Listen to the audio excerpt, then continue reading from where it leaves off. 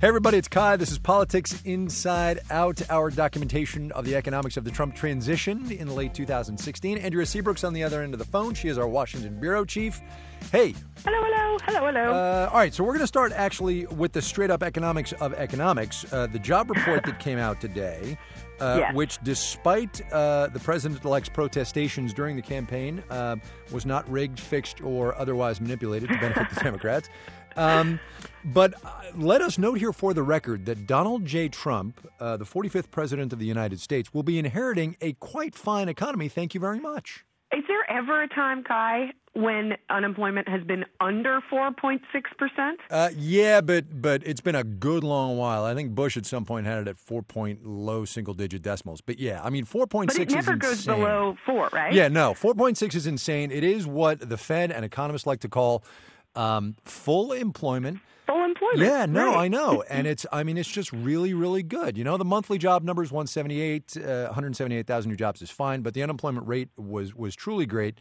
And it'll be interesting to see now. And it's, approaching, many, many hours now since that number came out. Well, I don't think we've heard boo from the transition about So that strange. number. And somebody said to me, I think they had a little bit of an agenda, to be fair, but said, yeah, but wages went down. I'm like, yeah, okay, wages went down a tiny bit after skyrocketing in October. Right. Okay, so that's not wages going down. That's like a slight correction. Exactly.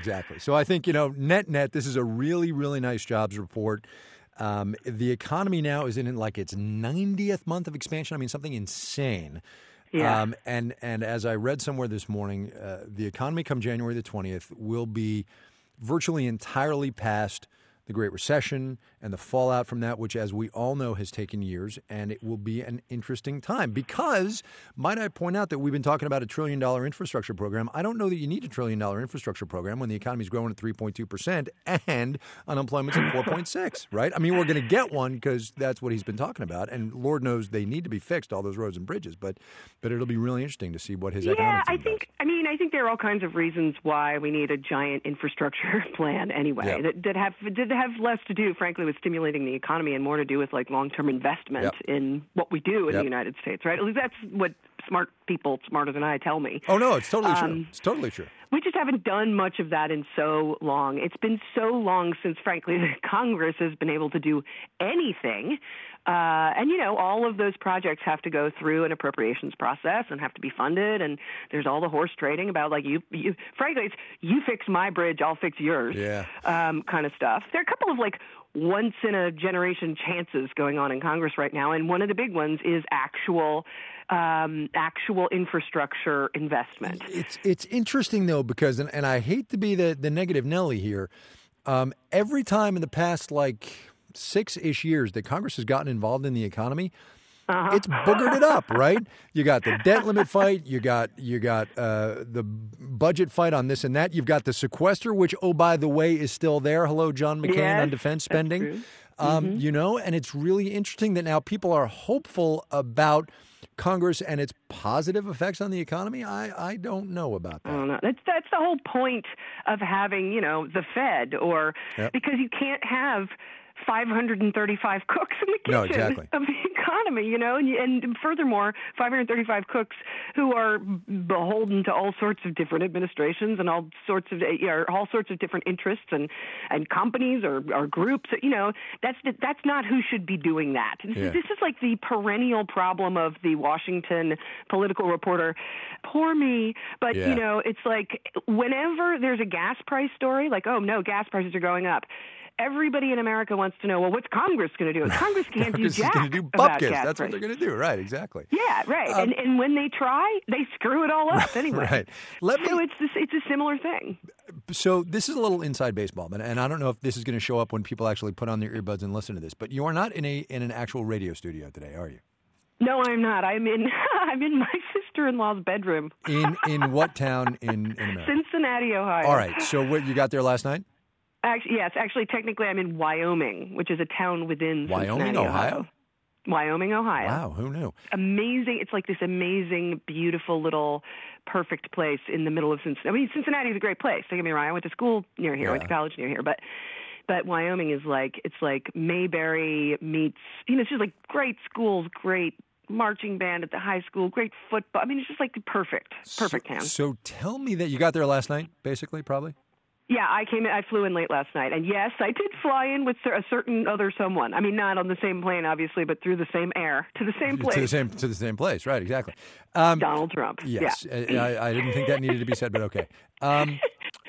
So what does gas cost? What's it like? You've been out for a walk this morning? Tell me what's going on. We've got you out in the field. I have. Cincinnati is an interesting place, especially because you could call it kind of a Rust Belt place. Yeah. But Ohio, it's not nearly as bad here as it is in like a Detroit, right? In terms of jobs, in terms of the economy, there is still a lot of really important manufacturing going on here. My brother-in-law works for P&G, for Procter & Gamble here. There's a lot of interesting stuff going on here. So it does have that feel. And I don't live here, right. so I don't want to make any assumptions. You're parachuting in, I get that. Yeah. It has this feel of like the two Americas feel. Mm-hmm. Like there are people who are still doing really well and have good jobs and strong jobs regardless of their sort of socioeconomic class. And then there are like huge swaths of the city and the surrounding areas that are much more economically depressed. And I think that totally gets back to what you were saying about, every time we talk about the economy, we've recovered from the Great Recession. Well, yeah, we globally, we as a whole have recovered, but it's really patchy, and that's because it's almost like a correction again. It's like a correction in the economy, right? No, that's exactly right. And that's the thing we've been doing for a year and a half is going out and talking to people. And you see the headline numbers. And I know we started with this, right? The economy that Trump is inheriting is in the headlines really, really nice. But if you get to, just for instance, across the river from Cincinnati in Kentucky, I would imagine it's a completely different picture out there. And, oh, my gosh. Right. Exactly. Oh my gosh, it's a totally different place. And furthermore, just north of that in Indiana, I mean, I'm right where those three states come together. And that's the disconnect, and that's what played out in this election. And that's the conversation, and I hate to keep bringing it up, but I was a little scarred, where you spanked me, and and said, listen, you're conflating different things. And the reality for people on the ground out in not L.A., not Washington, not Chicago, not New York, but in the rest of the economy, which is ginormous, is completely different than the headline numbers. That is the bubble. It's pretty clear from the places and the people who voted for Donald Trump that he was elected by people who haven't recovered. Haven't felt it. You better believe it. All right. Loath though I am to drag you back inside the Beltway from Wyoming, Ohio.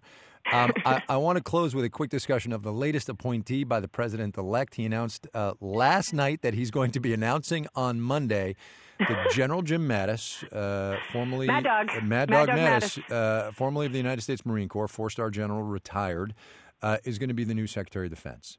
Yeah, not only was he, a Marine for 40 years, he was the head of CENTCOM, Central Command, which is Iran and Iraq and all of that stuff. Right. This is, what's so fascinating about this is that this is like he's a Marine. Yep. I mean, there are lots of people who've been in the military who are retired and are this or that rank. This man is a Marine. He's a Marine's Marine. Yep. And and what people may not know outside of the Beltway is that the Secretary of Defense is not He's not in the military. He's not a fighter, right? I mean, that's not his job. Civilian position, and it's all about the budget.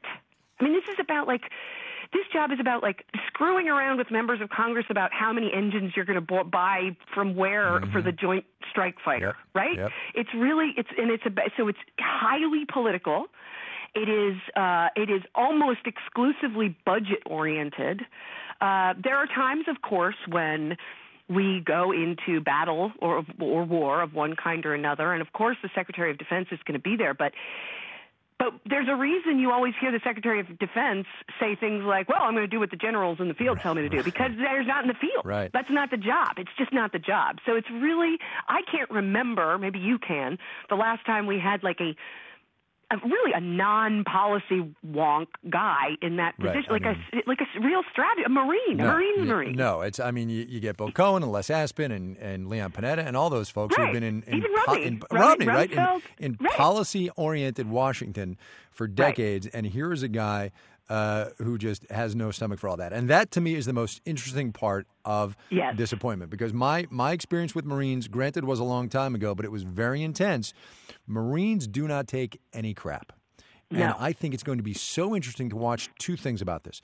Number one is watching Mattis deal with his boss, right? And whatever that may bring. And number two is watching him deal with members of Congress who are going to want him to buy toilet seats from their factory in Ohio, you know? Absolutely. And they're going to want him to buy those toilet seats at a fixed price. Right. You know, and et cetera, et cetera. I mean, it gets in deep into the weeds really fast. It's just not about it's not about the war or the military or, you know, it's really so much less about that.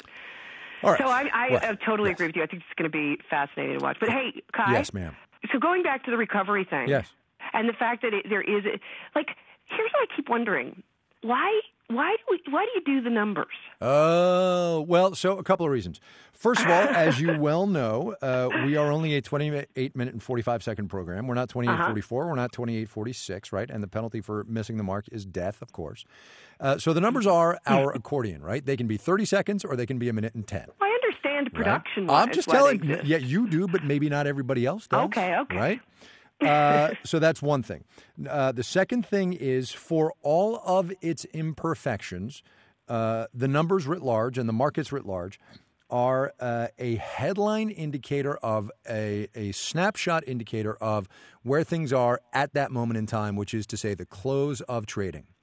And so that's item number two. So it's almost like the news that's fit to print. Yeah. It's like the history of today. Which gets us to item number three, which is it can be a repository within the broadcast for me to say a sentence or two about something that we didn't have time for elsewhere in the broadcast, or that did not merit a full 90-second spot and a reporter's time. But you know what you didn't just say? What's that? You didn't say, because everyone who listens to this show needs to know what the numbers are today.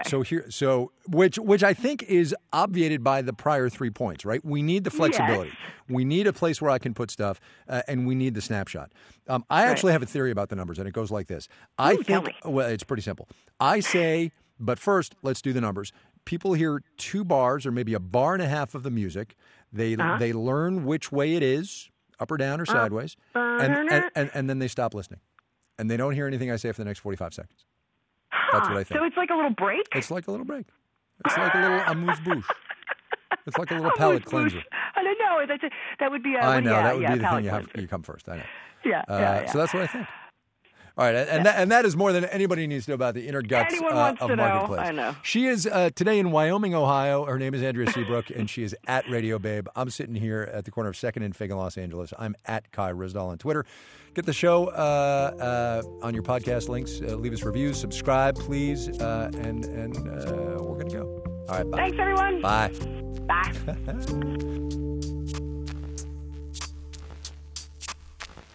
This is APM.